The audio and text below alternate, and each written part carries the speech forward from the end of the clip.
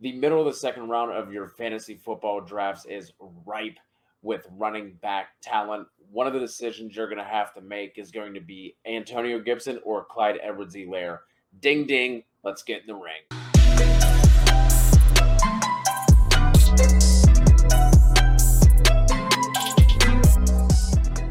TFA fam, welcome back into another draft throwdown. Today, Kev and I are back at it, back in the ring, got the gloves on, and we are battling back and forth on Antonio Gibson and Clyde Edwards-Helaire. Both of these guys are going in the middle of the second round in 12-team PPR drafts. So, what better way to do this? Let's do the throwdown. Let's help out the people. Kev, you got the floor first. Why do you prefer Antonio Gibson over your own Clyde Edwards-Helaire for your Kansas City Chiefs? I think it's a whole lot of things, but I will say that this range of running backs, and I've done a lot of our player profiles. I've covered a lot of these guys, and I love this range of running backs. Like there are 5 or 6 guys here that I absolutely love through this range, but Antonio Gibson is Bay. He's number one.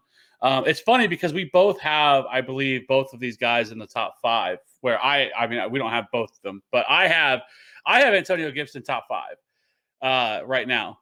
He's 5th overall in my handful PPR rankings. Like I love Antonio Gibson this year, and so here's the case for Antonio Gibson, right? Essentially, if you go back and look at his season last year in 2020, he only played in 14 games.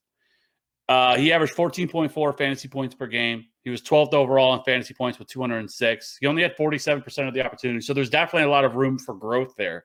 170 carries, 795 rushing yards, 44 targets, 36 receptions for 247 receiving yards, 11 touchdowns, 58 evaded tackles, 309 yards created, and 1.50 yards created per touch. But he also had a 1.52 yards per out run, which was 9th among all running backs. The things that we know about Antonio Gibson is that he's a tremendous pass catcher. He was a wide receiver / tight end in college, played a little bit of running back. So one, the biggest concern with him is the fact that J.D. McKissic played so much on third down and really J.D. McKissic led all running backs last year in target. And so that seems to be an area where people had concern with him. And some of it I think should just be, just natural to think that a guy who's literally played basically wide receiver and tight end a little bit in college was never going to be a guy who's going to be able to come right in and be able to pick up pass protection right out the gate. It was smart for them to hold him back. He only played like 20 snaps on third down all year. But the fact that he played only on first and second down exclusively and still had 44 targets in only 14 games tells you a lot what they think about him as a pass catcher. Now listen, Antonio Gibson is 6 foot, 220 pounds. He is more than capable, a big enough guy to be able to pick this up, right? It's one area of his game that he really worked on. The other aspect is the toe injury. The toe injury he suffered last year, which is what caused him to miss time. By all accounts, he's ready to go. He's looked great through minicamp. He's looked great through training camp. Like these none of these things are concerns.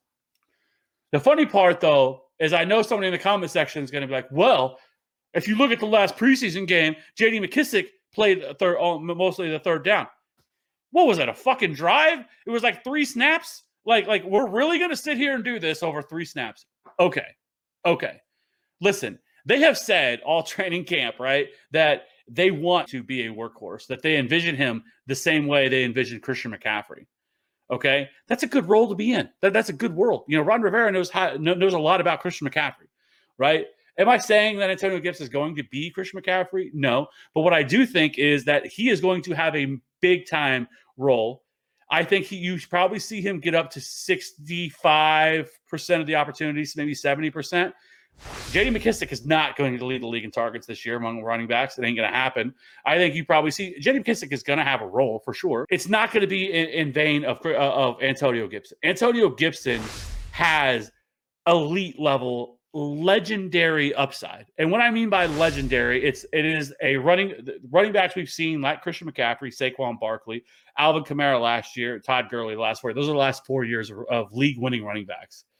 Guys who just outperform everybody else, right? And that's what we're looking for in this range. Like, that's what we're looking for. You were looking for, if you were taking a running back in the first or second round, because there's a 40% bust rate among all running backs, that's what we're looking for. We're looking for that legendary and the only way you get it is through pass volume.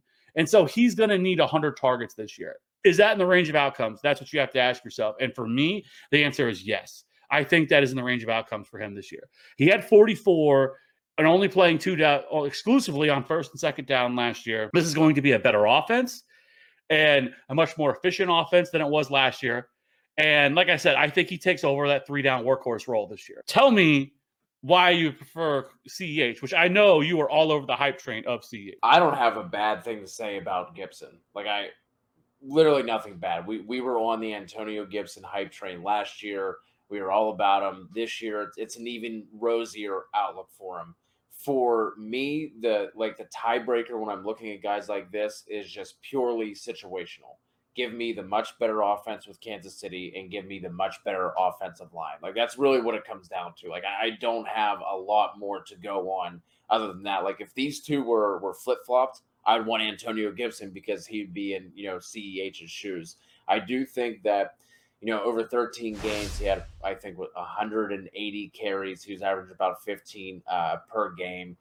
He had 10 more targets than Gibson did and played in one fewer game. I think both of these guys see a pretty substantial increase in targets. But like I said, it comes down to the offense that Clyde resides in. And then, after watching Patty Mahomes run for his life in the Super Bowl, the Chiefs went out and said, no, not again. Not going to do that again. And went out and just completely revamped that offensive line. Like, literally unrecognizable from where it was last year. I think, obviously, Gibson has him beat in the athleticism. Like, CEH isn't the athlete that Gibson is, and he obviously doesn't have the size either, right? You're talking about a guy who's, 5'9", 200 pounds, versus what you were talking about with Gibson. So, obviously, Gibson has the edge there, and with his explosiveness. But, Clyde, a damn good receiver in his own right. With that final season, we saw him at LSU. It seemed like Andy Reid was not necessarily going out of his way, but kept talking about Brian Westbrook every time he watched him. We know what he did with him in Philly. I think Westbrook had 5 straight seasons of at least 74 targets and 60-some catches, somewhere around there. The Washington football team did bring in Curtis Samuel. They did bring in De'Ami Brown. Logan Thomas, 33-year-old breakout season last year. And the Chiefs did none of that. They brought in Cornell Powell. So that's really it. Like, we're still waiting on this Mecole Hardman breakout. We know that Tyreek and Kelsey, they're going to account for 50% of the targets in that Kansas City's offense. And then it's pretty wide open in terms of who's going to be third in the pecking order. So that's, like I said, I have nothing bad to say about Gibson at all. If I'm drafting right now, just because of the toe injury, it seems like it's going to be fine. But all those things being equal, give me the offense and someone who doesn't have a potential, something popping up that's already being documented. Clyde, as far as we know, 100% healthy over the injury that he had last year down the stretch. Said that he was only 80 to 85% healthy, I believe, through the Super Bowl and after that injury happened. So the one knock against Clyde Edwards-Helaire is the goal line work, right?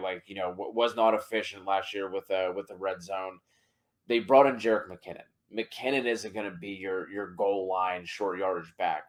It would seem like it would be Darrell Williams. I mean, I think he's like a 220-pound back.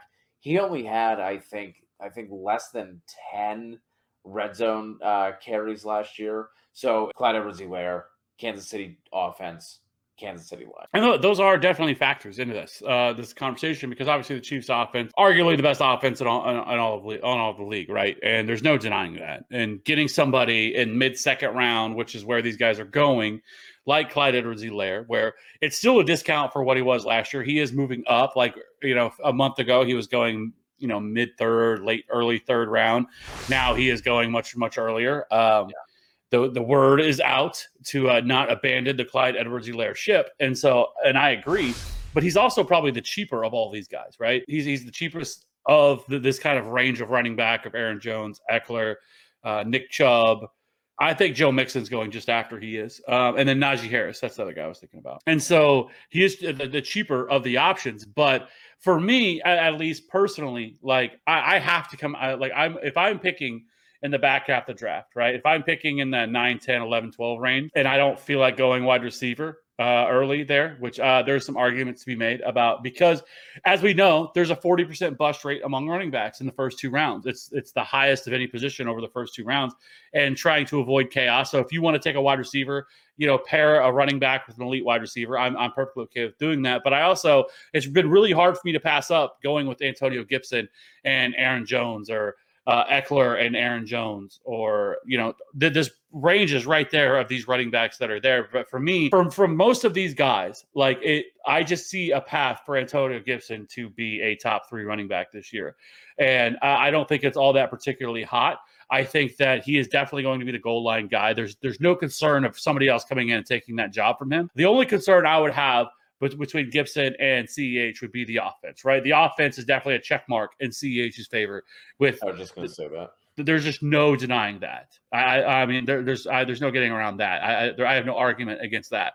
But for the total package that they are, I just think Antonio Gibson sees a significant jump in workload. And the only real concern we have, because I'm not concerned about JD, is health. Can he stay healthy? Is that toe going to be able to hold up? He didn't have surgery on it. All accounts says that he should be fine. He should be good to go. And so there's not really a big concern there. And we've heard a lot of talk, and as recently, I think it was today or yesterday, that they believe that he can be a Christian McCaffrey type running back for them. High praise, and so I'm more worried about what that means for him in the passing game and being a 3-down running back. And so give me all the Antonio Gibson. There's nothing to be worried about here with Antonio Gibson. I love him. He is my favorite running back to get in this range. And then after that would be like Aaron Jones, and then Eckler, and then Najee Harris. Yeah, that was the only other thing I was gonna throw in there is like you said, check mark, lock in the KC offense. We think the Washington offense should be better, but if we look at the end of the year and they didn't take that step forward and they were still kind of just like middle of the road and their defense was the one that was kind of bringing them along, I don't think we should be surprised. But we appreciate you guys checking out another video. Please hit that subscribe button. If you were watching us for the first time, you enjoyed it, you got some value out of it. We are on the road to 1,500 subs. We truly appreciate the support. And also make sure you drop a comment. Let us know who you like, any questions you got as well. You can either leave them here or click the link for the Discord, and we will see you over there answering all your questions and chopping it up about fantasy all day long.